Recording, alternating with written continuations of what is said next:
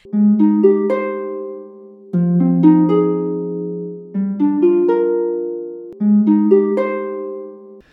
to Losing a Child, Always Andy's Mom.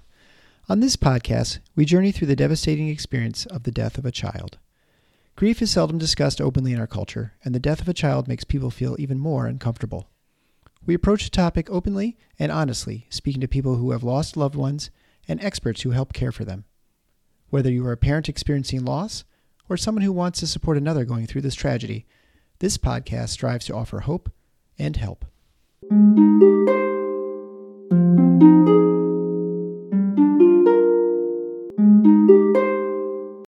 Welcome to episode 203 of Losing a Child, Always Andy's Mom. I'm Marcy Larson, Andy's mom. Today I want to take a quick second and thank Elizabeth, Joseph's mom, for introducing me to today's guest. We talked about him briefly when she was on the episode several months ago, and she had said to me then that she thought Corban's dad would be a great guest someday.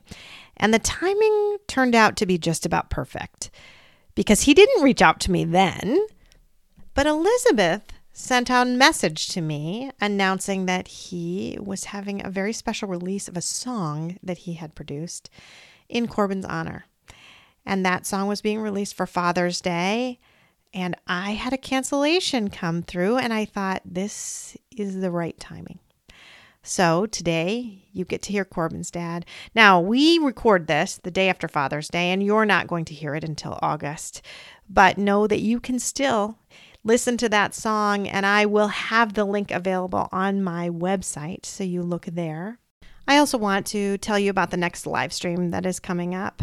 That will be with Gwen, and it's really just around the corner now from when this is being released. This is going to be honoring the 5-year anniversary of Andy's death, and I'm going to do it with Gwen, maybe Eric. I'm not really sure, to be honest.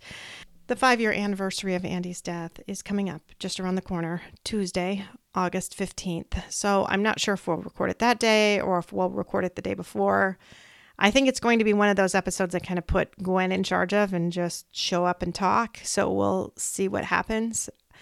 And again, I'm not sure even which date to do. So hopefully I will have decided by the time this comes out. But if not, just watch for that. Just look for that to be happening soon. And we'll just see what happens, because that's really all I can do. It's really hard for me to plan these things ahead of time when it's such an emotional time for me. But right now, I just want you to sit back and enjoy listening to Chester, Corban's dad.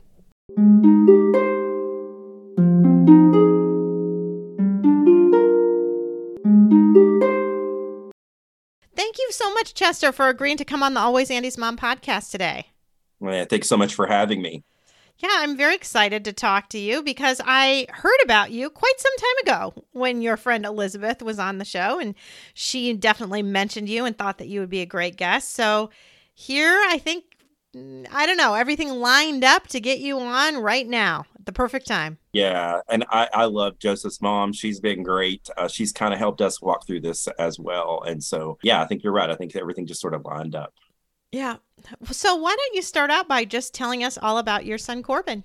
I would love to. Yeah. Our son, Corban, he was a cool kid. He was very, very athletic, even from a very young age. Very kinesthetic.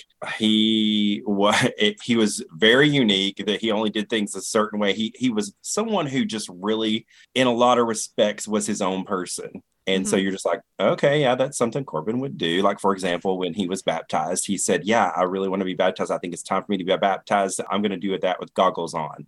And so we have a photo of him when the pastor lifted him up to say, this is Corban, and he's got his goggles on there, and he's just his own person. So he was always super, super duper competitive and very fast. Even from a young age, people were just like, that kid is fast, and then he kept growing and just kept getting stronger and bigger. And to look at him, you wouldn't think he would be fast because he was super muscular and all this stuff. He wasn't necessarily like super slim or anything like that, but he was very kind-hearted, and so much so that there are things that because as he got older, he was a little more introverted. As he got older, sometimes you don't know your kids have this other life, the life when they're not around you, who they are around other people. So even after Corban left us, we were getting stories from people about the different things that he did for people, which I'm happy to share. But he loved animals, he loved pets. All of our pets, I say, are products of Corban. He loved to rescue things. And this is interesting. Even at Corban's funeral, we did not know at his memorial service that there was this little kitten that kept trying to run into the service. We had the service in the gym where Corban played basketball a lot. Uh-huh. And this little kitten kept trying to jump in, and we didn't know all that was going on. But when it was time to go from memorial to the service, they cut off the line, for people. Cat runs through the door and runs into Joy's arms. And that's my wife, Joy. And so. Really? One of my friends turns to me and says, I think you get a new cat. I'm like, no, I don't think we need another cat, And so a couple of days goes by. One of her friends at the service also rescues animals. So she's like, I'll take him, whatever. Yeah. This little bobtail tiny kitten. And so 2 days later, I'm in our kitchen. I see a list where my wife had things that she needed to do, like a to-do list. And on there, it said preacher. And I was like, wait, is the preacher coming? What? And she's like, no, that's the name for the new cat. I'm going to go pick him up in a few minutes. Oh, my word. That's crazy. We have Preacher the cat who has been with us. And we say he's a product of Corban as well, because he came to Corban's service. But there's just like lots of little things that, Corban was an independent thinker. And, he would do things. Like, for example, as he got older, I guess he was maybe senior or freshman in college, I think. Mm-hmm. He was at home and he kept getting up and leaving. This was like during the summer, getting up and leaving. And we're like, what is this kid doing? And, as a parent, you're like, what's he up to? Right. Is there something nefarious going on, whatever. And he would get these text messages and then he would leave. And we were like, oh, I have no idea what's going on. So finally, one day he comes in. And he puts his pajamas on, he sits there, he turns on a ball game, and he gets another text message, and then he just like gets frustrated, and he's like, these people need to get a life. And I'm like, what are you talking about? And he's like, Dad, I'm a designated driver. I've told anybody if you feel unsafe or if you just need to get out of somewhere, or you don't want to be in the position you're in, I will come and get you. And he's like, I'm becoming an Uber service. I was like, oh, gotcha. So just little things like that. Oh, so special. I know, right? Yeah. When he was in high school, he was working for a moving service. And so from the time he turned 16, he was a football player. These people from the moving company came and said, hey, do you have some strong kids? My son was like, I'll do it. So he goes and works for this company. He worked for them all through high school and then in part of college. But he was in, I believe, West Virginia one weekend, and he saw a house on fire about, just a few houses down from the house he was working. He ran to that house and he was beating on the door, beating on the door. They had animals in there, and he just had this feeling someone was in there, kept beating on the door. Well, long story short, there was a guy in his basement with headphones on, gaming, didn't know his house was on fire. So my son was able to get him and his animals and some of his things out of his house. And I got a text message later from one of his coworkers, and he said, that guy didn't even think about it. He just started running. We were like, where are you going? He's like, there's probably people in there. And we stay in contact with that family. And that young man actually just had his first child recently. Wow. So we saw that, on Facebook, but we've stayed in contact. But all that to say, he was a rescuer. He was always for the underdog. And so he was just very health conscious, a fitness guru. Like he worked out. He had 3 gym memberships because all the gyms offered a little bit different things. And he wanted to make sure he was getting each piece of that. So. Oh, very good. So was he your only child? Yeah, he was. Yeah. He is. Yes. Yeah. Mm-hmm. Okay. Yep. So do you want to talk now about what happened to him? Sure. Yeah. I mentioned that Corban was in college for a time. As a lot of students, I actually work at the university where he went to school, and it's not far. It's about 40 minutes from our home, and I commute every day. But we had told him, if you choose that school, and he toured several, of course we'll take care of it. You go and you be a college student. You go live on campus and you do all the things that you want to do. And so he did that, but it also happened to coincide with COVID and the pandemic. And so he just wasn't super happy. About the time that he left school, he messaged and he's like, Dad, I'm miserable. I'm taking a lot of online classes. I'm living in this dorm room and taking online classes. He's like, I could be home. I could be doing other things. And Corban wanted to be in law enforcement. Mm-hmm. He was interested in criminal justice. Early on, he was taking exercise science, and he was like, I don't want that to be my job. That's just something I enjoy doing. I think I want to do law enforcement, which he had said, many times since he was a kid. So, we're just like, yeah, no, we get it. I wouldn't want to be doing that either. Come on home. You do whatever you want to do. So ultimately, he ended up as the newest member of our sheriff's department here in town, which was something that he was just thrilled to do. Yeah. He was 20 years old. He was dating. He had a serious girlfriend and just loving life. That day, it happened on October 8th, this last fall. My wife and I had gone to Pigeon Forge up in the Gatlinburg area, and we were like, this is a great day. It was like one of the best days we'd had. I looked at my wife a couple of different times and said, this is an awesome day. I don't know. It was beautiful. The skies were beautiful. It was just great. Yeah. Corban and his girlfriend had been off to these races, kind of like BMX or motocross, kind of like, bike races.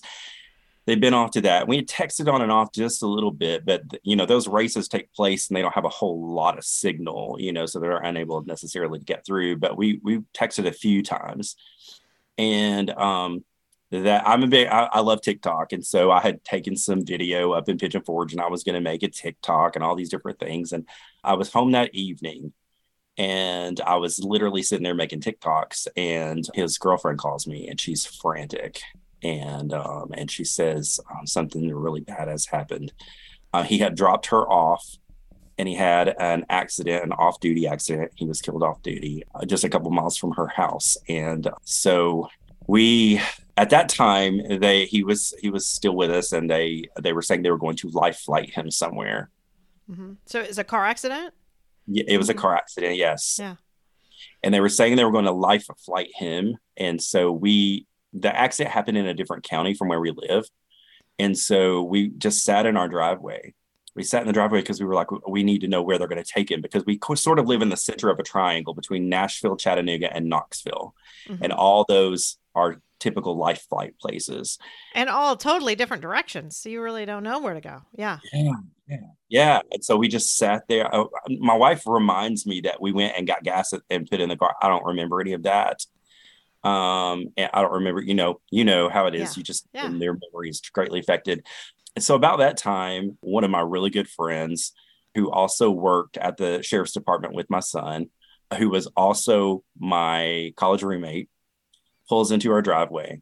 And, he'd kind of been tipped off that there was an accident in another county, and he used to work in that county. So he had a little bit of information. So he came to sit with us, and he's going back and forth to his radio, and then we get a text message from our son's girlfriend, and she says, now they're saying they're not going to life flight him. I don't understand. And my wife said it immediately clicked with her. And I was thinking, oh, this means he's not as bad as they thought he was. And now they're going to take him to a local hospital. I mean, like literally, I'm thinking I'm going to grab his charger. I'm going to do all these, his phone charger and all these different things. And so my friend goes over to his truck. He comes back and he goes, guys, Corban didn't make it. I literally just lost it in the front yard. Yeah. My wife was sitting in her car. She was calling her parents. And, there's a lot of like in and out memory, kind of that fog that you're in. Oh, for sure. But my friend said, hey, I know the folks, the emergency folks down in this county. Would you like me to take you to him? And we said, of course. And so we get there. And like I said, it's like a 30 something minute drive. We get there and all the roads still blocked off, all these different things. And I remember holding hands, with my wife and with my son's girlfriend. We were holding hands, walking down the highway and all the emergency lights and all this. And my wife asked my son's girlfriend to hold off just a minute. And they let us into the ambulance. So we sat there with him for a few minutes. He was already gone. So the first responders asked if they could come in and speak with us for a minute. And the ME who was in the ambulance with us said, would you like to talk to them? They would really like to talk to you. We said, sure. And so in the midst of that, they said, they did all the regular conversation. He was awake, he was conscious, and they were having conversation with him, and they were asking him, what his name was. My name's Corban. How old are you? I'm 21. What do you do? I work for the sheriff's department. Just trying to have conversation with him. And he goes, guys, I'm paralyzed. And they said, well, hold on. We're trying to work. We're going to help get you out of there. And so a few minutes goes by, and the guy says that our son says something to the effect of, well, guys, I'm going to leave now. And they were like, whoa, wait, what do you mean? He's like, I'm going to leave. One of the guys said, I'm fixing to leave now, but my son never said fixing to leave. That wasn't his vernacular. But one of the things that we know that Corban would, he would say, I'm leaving, or I'm going to leave, or whatever. And so that made more sense to us, but something to the effect that he was leaving, and then he calmly passed. Wow. Yeah.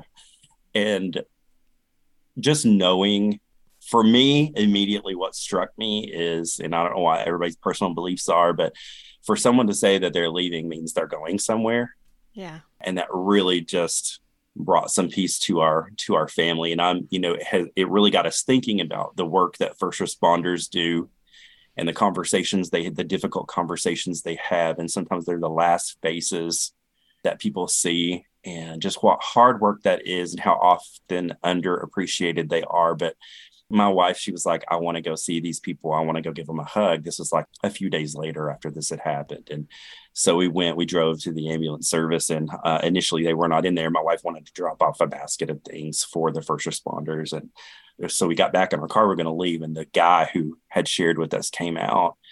And of course, my wife just gave him a hug, and he was teared up and all that, because I know that they have these difficult conversations often. Yeah. And I can't imagine being in that position. I don't know that I could handle that. So he died in October. He died on October 8th. He left us I like to say he left us, because he said he was leaving. He left us on October 8th. And we believe strongly that he is in heaven. Corban was a believer, and he believed in heaven. And so that's how we want to remember him. And so honestly, that whole conversation was also what inspired the song that I wrote, that I ended up co-writing with a friend in Oklahoma, and it was released on Friday. So, yeah, you want to talk a little bit about that now, about that song? I guess it was probably 3 weeks after Corban left us. I was in the cafeteria at my job. All these words, I was like, I just need to write something. And initially I wrote on a napkin. I was writing on a napkin. And then the pen I was using ran out, of course. And so I started texting myself these lyrics that were coming to mind. And I was just thinking about all the different times in Corban's life where he would take off from us. He's like, guys, I'm going to leave. I'm going to take off now. I'm going to leave. And all those significant moments, like when we dropped him off at preschool, and when he got his driver's license, and just all these different moments where, he just runs off independently. He was so independent, and you just take off on his own. He said, guys, I'm out of here. I'm going to take off, and I'm going to leave. And so that was the theme for the song. And initially, I'm a vocalist. I have led worship at my church some and things like that through the years, on and off. But I am not an instrumentalist. Mm-hmm. I can peck out like a couple of worship songs on the guitar, but it would not sound great. And so a good friend of mine said, hey, I know a guy. You need to talk to him. And so talk to that guy. That guy was like, I'm not that good. Why don't you talk to this guy? So I talked to another guy out in Oklahoma. And we literally would pass Zooms back and forth, or YouTube videos of me humming or singing. This is what I hear in my head. Yeah. And he would pick up an instrument and he'd be like, is this what you're hearing? And I'm like, yes, or no, that's not it at all, And so we went back and forth, and kind of molded and shaped the song. And then he got to a point where he's like, I think I'm done here. I don't think I can do anything else. We need to find a producer. So we found a producer. His name is Sam Hart, out of Nashville, who was able to take it and kind of fill in those holes. Like he is a phenomenal instrumentalist and plays all manner of different music. And so he was able to kind of take it to the next level. And I kept a lot of this a secret. My wife did not hear that song until we were leaving recently for a While We're Waiting retreat. I don't know if you're familiar with While We're Waiting. Mm-hmm. Very much so. Uh-huh. Yeah. And so we were leaving for that retreat, and I said, hey, I got something I want you to hear. And so I told her about it, and she was like, well, we were getting ready to leave, and she's like, pull into Corban's spot. Corban's buried 2 blocks from our house. Okay. And so we pulled into Corban's spot, and we played the song. that was the first time she'd heard it. And I'd really kept it a secret. I had some other special people in my life that I wanted to share with, but obviously I wanted her to hear it first. And then we wanted to release it on Father's Day. Mm-hmm. We wanted to release it on Father's Day because he's not here with us. And I thought, well, he may not be here, but we can celebrate him and we can celebrate our relationship. And we can sort of, have him here with us through this song on Father's Day. And so we released it on Father's Day, which was this past Sunday. We released it for Father's Day weekend. Yeah. So we released it on Friday evening. Interestingly, there was a guy out in Branson, Missouri, who has a music show on Friday nights. It's New Country Friday Nights with Tim Kelly. And he played the song, and that song and that show is, I don't know the word. I don't know if syndicated is the right word or whatever, but it goes out to 30 different radio stations. Wow. He told a little bit of Corban's story, and he played the song, and that was for Father's Day weekend. And I thought, man, I could not ask for more than to have people saying my son's name. Yeah. To each other. We know how that feels for our kids to be remembered and to be talked about. And so I released the song under the name Corban's Dad. I did not release it under my name. It's Corban's Dad, all one word, for two reasons. One, because being Corban's dad was my greatest honor, honestly. Yeah. And then two, I wanted to recognize the grief community. I wanted people to connect the dots with, those of us who are grieving families who have lost kids. We love being referred to as our kids' dad or mom. Yeah. We don't want that to ever be forgotten. And so that was for Corban and for the grief community that I did that. Yeah. I mean, that's funny because that's what I go by, right? I just go by Andy's mom. Andy's mom. Yep. Because that's just what I want to be. Absolutely. Yeah. Yeah, this is so especially emotional for me too, because, Andy was quite the singer. He was head chorister for the Grand Rapids Choir Men and Boys. And oh, wow. And he has had a song written in his memory too. And it was supposed to be sung at the first Andy Larson Memorial Concert, which was supposed to be in March of 2020 and was canceled due to the pandemic. And so finally it was supposed to be sung at a concert by the St. John's Choir out of the UK, the St. John's Voice Choir. Yeah. But that ended up not happening. So it was just sung here locally in the fall of 2021. And it's "Be Still and Know That I Am God" is what they called it because that was his favorite Bible verse. Oh, I love that. Yeah, and then the solo originally was supposed to be sung by his brother. And it was supposed to be in a CD recording, which that still has not happened. Yeah, and it was his brother was supposed to sing it, but of course his brother couldn't sing it then because his voice changed too much. Oh, yeah. So he couldn't sing it, but it was because Andy's last big solo that he had for the Grand Rapids Choir Men and Boys was the last verse of "Away in the Manger." At a concert, which, if you know the last verse of "Away in the Manger," it talks about getting ready for heaven. And "fittest for heaven to live with thee there" are the last words. And so that was sung at his funeral. It was him actually singing it. We had the recording of him singing. Wow. So this is all very, very emotional to me that you got that. I would love to hear it. You got that all to go because we have not really yet. And we still don't have the CD or any of it, but hopefully someday. Absolutely. Yeah, hopefully someday. I am excited to hear yours. I have not heard it yet. I know it was just released. I've got to do that, especially now. Well, you are welcome to include it in your show notes and things like that too, if you do show notes. So yeah, that would be wonderful. Yeah, no, I would love to hear the song for Andy as well. Yeah.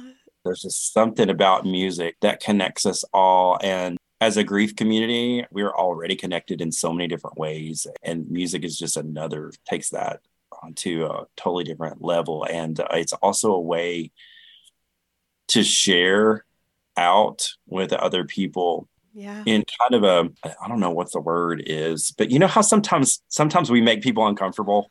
Yeah. You know what I'm saying? Those of us we definitely do. Yeah. You know what I'm saying? And you can share music, and maybe that's at least a more comfortable or a way to do that. I don't know. Yeah. But Yeah. And, music is so powerful and so emotional, just in general, I think. I, Oh, I do. too, sing as a worship leader at our church. But I couldn't actually for a long time after Andy died. I can't still. I wondered if you could. I was going to ask that because I couldn't do it. It actually took me a couple of years, maybe 3. I mean, fortunately and unfortunately, the pandemic kind of fell in there too, so we didn't do as much anyway. But yeah, it was over 3 years before I could sing again. And it wasn't that I couldn't kind of sing in the car or whatever, but I just couldn't do it in front of people. It's so emotional. It's emotional, and it's a very vulnerable place to be if you're somebody who likes to sing and things like that. Music is already emotional. Yeah. And you're putting yourself out there in a vulnerable position, even just singing. So you put grief on top of that. And, I tell people, because I don't want anybody to misunderstand and think like I'm so angry I can't sing. It's not that at all. It's not that. It's not that. It's I'm emotional, and you don't want me up there leading worship right now. Right. Absolutely. Absolutely.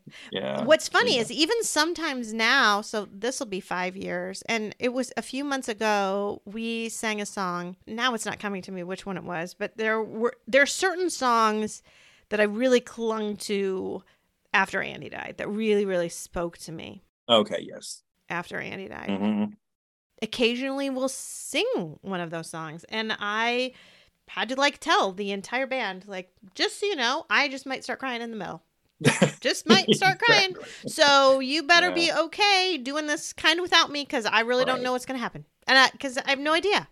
And, and sometimes I cry and sometimes I don't. And it's all okay, and they're all okay. I mean, it's better usually if I don't tell them, because then somebody then they don't want to make eye contact with me, everything else.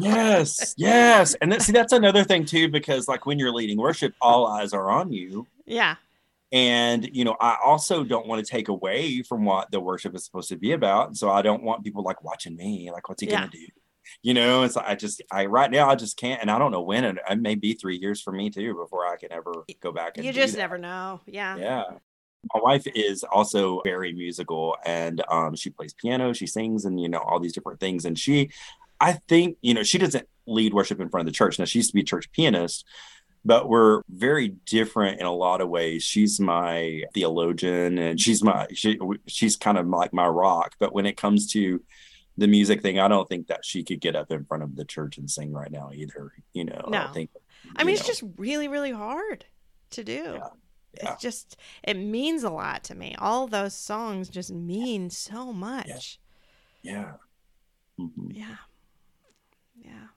Well, I wondered about that, if you were having some of those same struggles that I did. So it's, I think it's pretty normal. Mm-hmm. That's for sure. Yeah. So how would you talk your grief journey in general? Want to talk a little bit about that, what it's been like? My wife and I, when we came home that night after our son passed away, we got in about, I don't know, it was 2:30 or 3 in the morning. And first, my wife said, "I'm exhausted. I got to lay down." And I said, "Well, I've got an obituary to write. And so I'm going to sit down at this kitchen table and get this done." But we looked at each other and we're like, there are a lot of people who are going to be watching how we react to this situation, and from lots of different perspectives. There's the perspective of, "Oh, I'm going to watch these believers and see if they just completely collapse, or there's just different things. Or I'm going to see if they get angry or, whatever." And I said, we agreed at that time, some of our difficult conversations and things like that will always be at the house together. Mm-hmm. And then we looked at each other and we said, "And as far as dealing with this and coping with this, you do you. I will support you in how you have to do, and you support me in how I have to do." And we agreed to just, so there's some things that we've both been like, "Okay, well, whatever, if that's how you have to deal, you go deal, Yeah. Mm-hmm. But one of the things immediately was we had, major, what we've learned now is called grief brain and PTSD related to this. And between the two of us, we joke around sometimes, even still, we feel like we have half of a working brain, because we will forget things. I mean, just all the different stuff. I mean, PIN numbers and things that you've known for years, you don't remember anymore, or it's amazing. And the way I describe it is, I'm a problem solver in my job. In my day job, I'm the disability director for a university. And so making sure that the campus is accessible in all the different ways.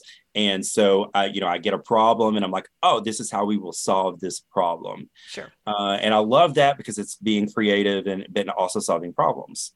You can't solve this problem. And so my brain, this is the way I feel like my brain was like, okay, I don't know what to do with this information. My son is not here anymore.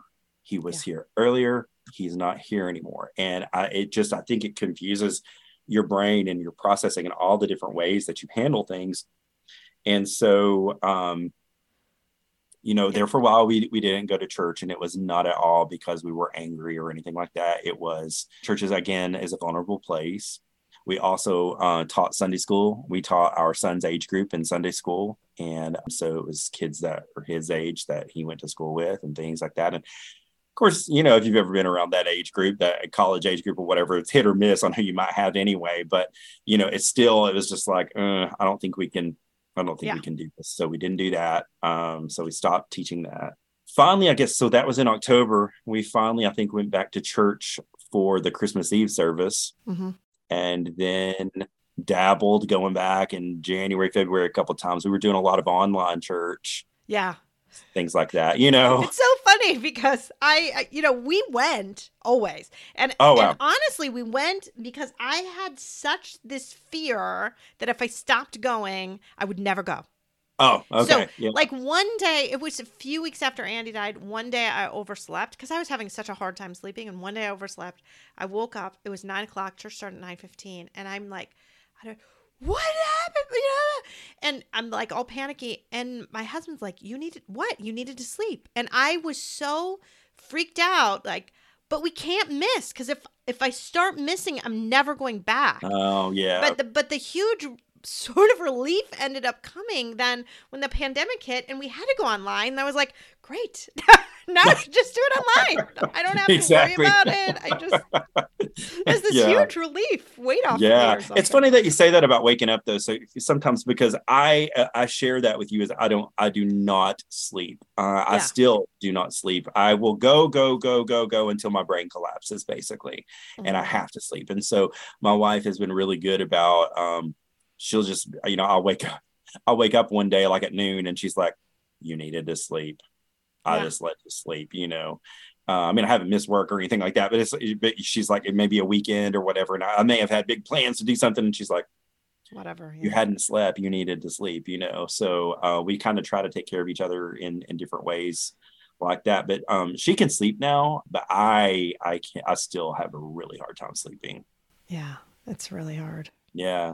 And then I guess through some friends, we learned about the While We're Waiting retreat. Mm-hmm.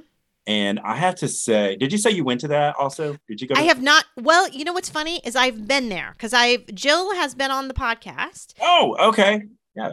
We happened to be going down there for spring break last, not this past year, but the year before in Hot Springs, Arkansas. And so I just went down there. So I've toured the whole facility. I've been down to Hot Springs. I've talked to Jill a number of times, but I haven't attended a retreat. And a lot of my friends have gone to retreats there. Okay. So. Okay. Yeah. Well, we had been referred by some mutual friends of someone who had a similar situation. And I was like, oh my gosh, there's something that we could actually go to and be around people who get it. Yeah. I'm like, no way. And so I reached out to my wife, she was at work and I was texting her and I was like, hey, there's this thing. And there are people like us, do you want to be around them? And she was like, yes. And so I contacted them and they had a weekend and they said, well, these fill up really fast. We can put you on a waiting list. I'm like, please put us on the waiting list. Yeah. And they were like, mark this date just in case. And so we were able to keep that date. And I have to say, I tell people, it's not like you're going to go to that and it's going to change your world. That is not what happens. It's not life changing, but it is so therapeutic Yeah. to be around people who are in similar situation, because, we're surrounded by people who are loving and wonderful, supportive people, but just, they don't understand it. They don't get it. And I hate to say that, because when I say someone doesn't get it, I don't mean that in a rude way. I don't mean that at all. It's like they can't connect all the dots that, and for me, and I don't mean this in any disrespect, but like, losing any other relative is not the same as losing your kid. Nope. It's just not the same. It's processed differently. It's not the circle of life. It's not the way things are supposed to be. And so, Joy and I both, kind of dealt with, it's difficult to find people to talk to about it. And so it was just good to hear other stories. And the thing is you don't even want them to understand, right? I don't want anyone to understand. So I always feel like I want to say, you don't understand, and I don't want you to. I really don't. Because the only way you would understand is if it happened to you, and I wouldn't dream that on my worst enemy. Exactly. I actually had this conversation with a friend recently, and I said, there are maybe people, like, if you had an enemies list, just people you don't click with, whatever. Yeah. I would not wish this on anybody. No. I truly would not. And this kind of pain and disconnect and loneliness that we all go through, it's a different level, and I don't want anybody to have to deal with it. I don't. Mm-hmm. Mm-hmm. And also, I've become very protective of other families dealing with grief too, because if somebody's like, well, that person is off their rocker, or they're weird, they didn't know. I'm like, look, until you've been there, you don't know what that person's dealing with. And, I'm like, truly, you do you, because you have to do what you have to do to survive all this. Yeah. And it looks so much different to everyone, right? Yep. Yep. I mean, I think about being in Andy's room, and here I sit, I sit in Andy's room is turned into a place where I record, but I love that. Actually, I think that's a cool idea. Yeah. A lot of the things sitting on his desk are still sitting there from when he had him there, and yep. It's just the way it is. I just can't do it. And probably had I been shown this room and it was 10 years ago, and it was somebody else's child that died, I would have been like, well, that's weird. It's been almost 5 years and they just still have things the same. I would have thought that was weird, but that's what I need it to be. Yep. We utilize it in the way that we do, but yeah, that is so true. In fact, I was really exhausted from Father's Day, and I went to my son's room last night, and I just laid there on the bed. Yeah. And I mean, I woke up at about 2 a.m. and went to our own bed, but sometimes you just have to do those things. And so for me, it's therapeutic for it to still be there. Mm-hmm. I will tell you from while we're waiting retreat, that's actually, they talk about different topics. So they pull this board out and have all these different topics on there. And one of the topics is a kid's bedroom. Yeah. And it's like, how are you handling that? And they just kind of like, it's kind of like popcorn. People go around and like kind of share how they're handling things. Not that there's any right way, but it's so interesting to hear how other people are coping with different things. And for the most part, I think everybody but one family, the room was still in some form or another intact. Yeah. There was one who was using it as an office, but had not changed anything. Right. And they were like, I feel comfort in there using this office, using it as an office. It's actually therapeutic to have this as my office. And I had thought about, having other uses. Like, I really think it's cool that you're podcasting from Andy's room. I think that's really neat. Yeah. I like doing it this way. It makes me feel closer to him. And sure. It's just a nice thing for us to do now. But, it's funny that you bring up Father's Day, because it was, obviously it was just yesterday, and those are hard days. I mean, Mother's Day was hard for me. Father's Day was hard for my husband. We don't quite know how to handle it, and we were both working, so that was sort of good. And then I came home and he was asleep. He was just sleeping. And that's unusual. I mean, Eric does not just take a nap in the day, but I think it just had to do with that. And then he got up and I said, the flowers need to be watered over at the cemetery. Would you want to do that? Because I thought, I bet he does want to do that. I bet he wants to just go spend some time with Andy, which he did. He spent quite a while there, watering the flowers, but just spending some time. Because it's just hard. This is really hard. I think that's something that's different for people too, because I've talked to people who have a hard time even visiting the cemetery. And then you have people like me who I know here that he's not there, Yeah, I but know. I find peace there. I don't know why, and so I will pull in there sometimes and just sit. And I do that. Honestly, I do that pretty often because it's 2 blocks from our house and I have to pass it to go to my job. And I'll tell you, this is an interesting story right off the presses today. I haven't told my wife yet, but we were getting ready to leave today. We were going different directions. So we drove separately, but we were going to go have breakfast together and then we're going to go do our own things. And she was in front of me and she turned her signal to go right. Well, you go left if you want to go the way that is by the cemetery.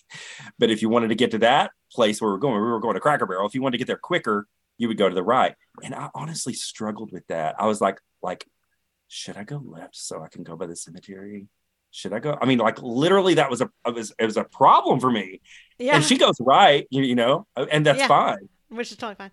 It was a thing for me, And then you're like, will she notice that I went left? Will she Exactly. Will she start worrying? Well, so then you've got all those things, right? Exactly. She'll wonder what happened to me. Yeah. So it's funny the things that we do. Mm-hmm. Yeah. It is. And then when I looked at your Instagram, you described yourself as like, how was your description on Instagram? It probably says stand-up comic and grieving dad. Yes. Yeah. Yes, that is what it says. It was like, it said something kind of interesting. Yeah. So, of course I have my day job, but then I also, for the last, 4 years or so, have been doing stand-up. And up until the point that Corban passed away, I was featuring and opening for people, all over the Southeast, the kind of the Midwest, and doing that quite a bit. And I was doing it more and more and more. And I am a clean comic. And so I don't do any blue comedy. So, no cursing or anything like that. And I mostly talk about family. There were a lot of stories about, my son. There was just different things. And so when Corban passed away, man, it's like, okay, how does this work? Yeah. How do I get up on a stage and tell jokes or be silly or make people laugh? And on inside, I'm kind of like dying a little bit, it's like, so 2 weeks, no, it was longer than that. It was probably three weeks after my son passed away. A good friend in the comedy world messaged me and he's like, hey, I need somebody to open for me in South Carolina. Do you think that you could do that? And I was like, and he's like, I know it'd be very hard for you. He's like, if you need to say no. He said, I just thought maybe you'd want to get in the car, go for a long drive, maybe talk some, and that this might be therapeutic for you. He was thinking about my well-being. It wasn't like, hey, coming up, Right, for sure. Anyway, so I was like, I accepted. My wife was like, sure, if you think you can do that. I didn't think anything about it. So we get there, and I go up there, and honestly, to this day, I don't even remember what I said when I got there. Like, I don't know if it was horrible. I don't know. All I know is I got to one of the jokes where I talk about my son in it, and it hit me while I'm standing there. I'm like, oh my gosh, I hadn't thought about it like that. Yeah. And I went ahead and plowed through that bit. Yeah. And after that, I don't have any memory of anything. And I was just like, oh my gosh, like to this day, I wonder, I'm like, oh my, what did I say to those people? Was it just completely off? Was I off my rocker completely, kind of thing? I don't know. And my friend was just as gracious and never said a word. And he did his thing and he was great. And we've never talked about it, but I'm like, oh, it's like, how do you make that? It's a dissonance. Yes. Laughter and grief. Right. That's why it struck me so much when I saw those two things were side by side on there. Because you did not take it off. Mm-mm. The stand-up. That's part of who I am. I've always been a big goofus, a big, and I mean, I was like, what do they call it? Like when you're seniors and you have the little things, and I was class clown for the senior. Okay. So I've always been that. So that part of me hasn't changed, but my life has changed drastically. And so, yeah. And so I've just recently started doing stand-up again. I did some stand-up in December for a fundraiser for Meals on Wheels for a good friend. I opened for my good friend and did the hosting for that. And I reconciled that with, okay, we're doing some good here. Yeah. So I'm going to do that.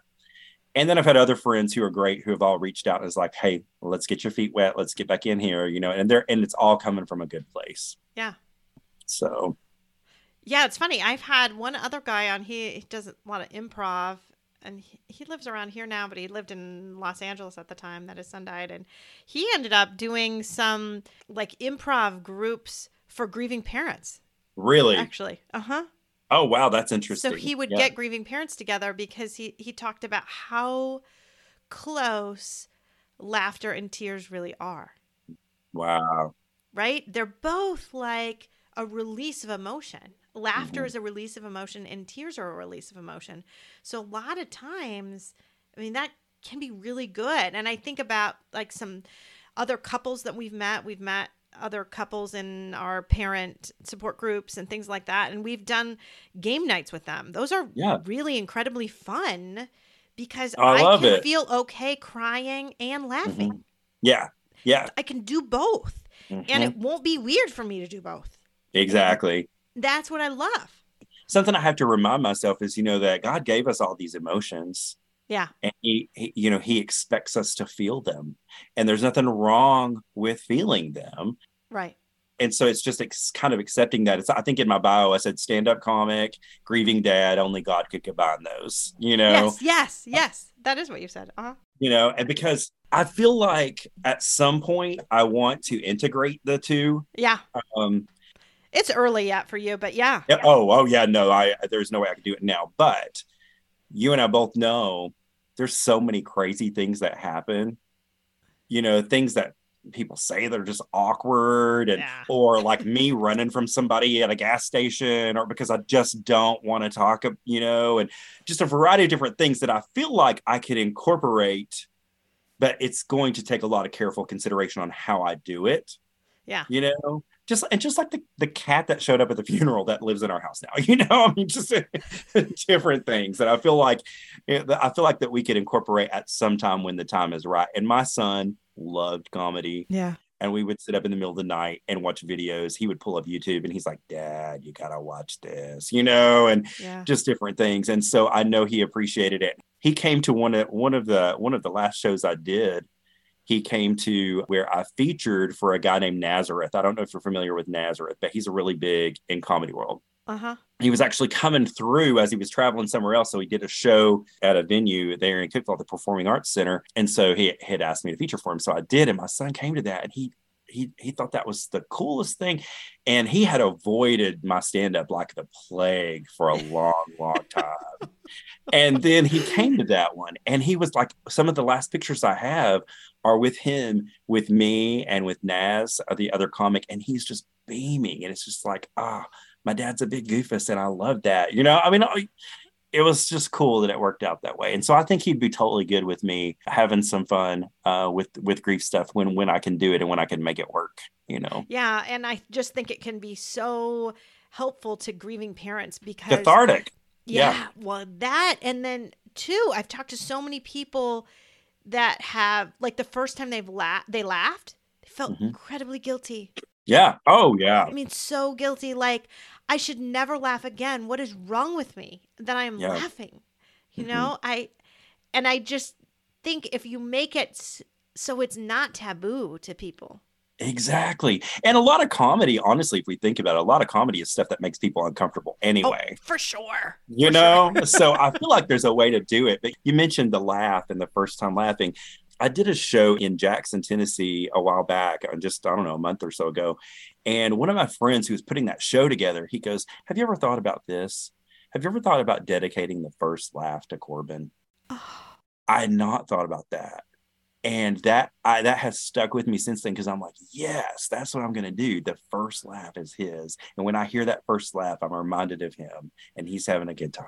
I love that because, I mean, just so much. I mean, there's so many things that we want to just keep our kids' memory alive, right? Yeah.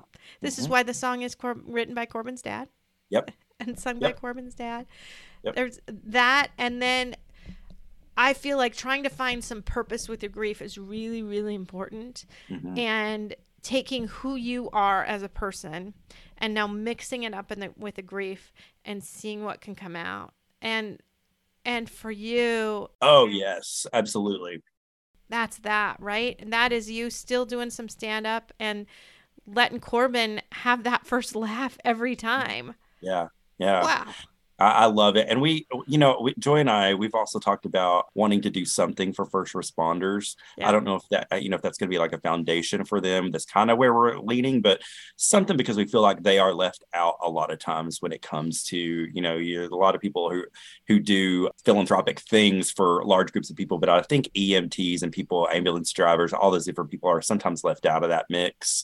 And for us, they were heroes, even if they weren't able to save him at that time. They were heroes because they treated our son with respect and took care of him and were trying to save his life. And they had the tough conversation with him. And so we consider them heroes, to us. So there's that. But well, and even what they say to you, I mean, my son died on the side of the road too. And I will never forget it. I will never forget what that paramedic said to me. He sat us down and he said, despite our best efforts, we were unable to save your son. And I mean, it will stick with me forever. And I don't know that he knows that. I don't know that he knows that I can hear that sentence every single day. I can hear that sentence in my head. He has no idea. I don't even know who he is. Never saw him again. No idea.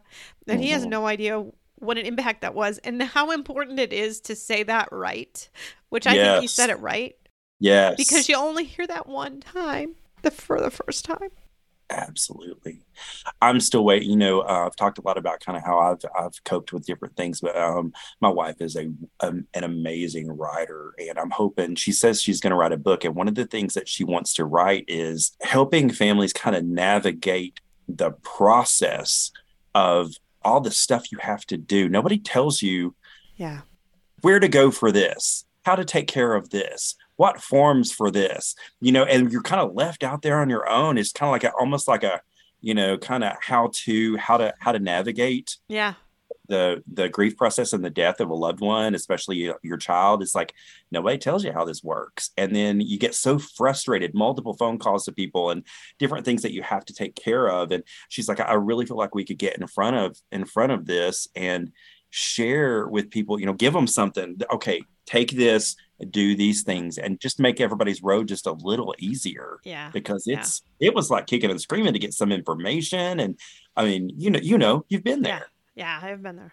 And I do want to put in a little plug, because I've had these people on that started an organization, justenduring.org, and that's what they do. They do a lot of that and working with families right away. Justenduring.org. They're out of St. Louis, but that would be something for you guys to look into too. They do a pretty good job with that. But, you're right. They need to do more, and it needs to be spread out and not just that St. Louis community. But, Yeah. So. Well, thank you so much for sharing, Corban, today. Is there anything else that you felt like you wanted to say in closing? No, I want to say thanks so much for having me on Andy's Mom. And it's been a pleasure, and I hope we can stay connected. If I can ever, help anybody, I would be happy to talk to anybody. But it's just nice to be able to come on and talk about Corban. I had a friend not long after Corban passed away who said, "Hey, anytime you want to talk about him, you come on and we'll talk about him." And I'm going to hold him to it, because I what a gift. Love talking about him. And I know you love talking about Andy. What a gift. I do love talking about Andy. Yep. Oh, thank you. Thank you. Thank you.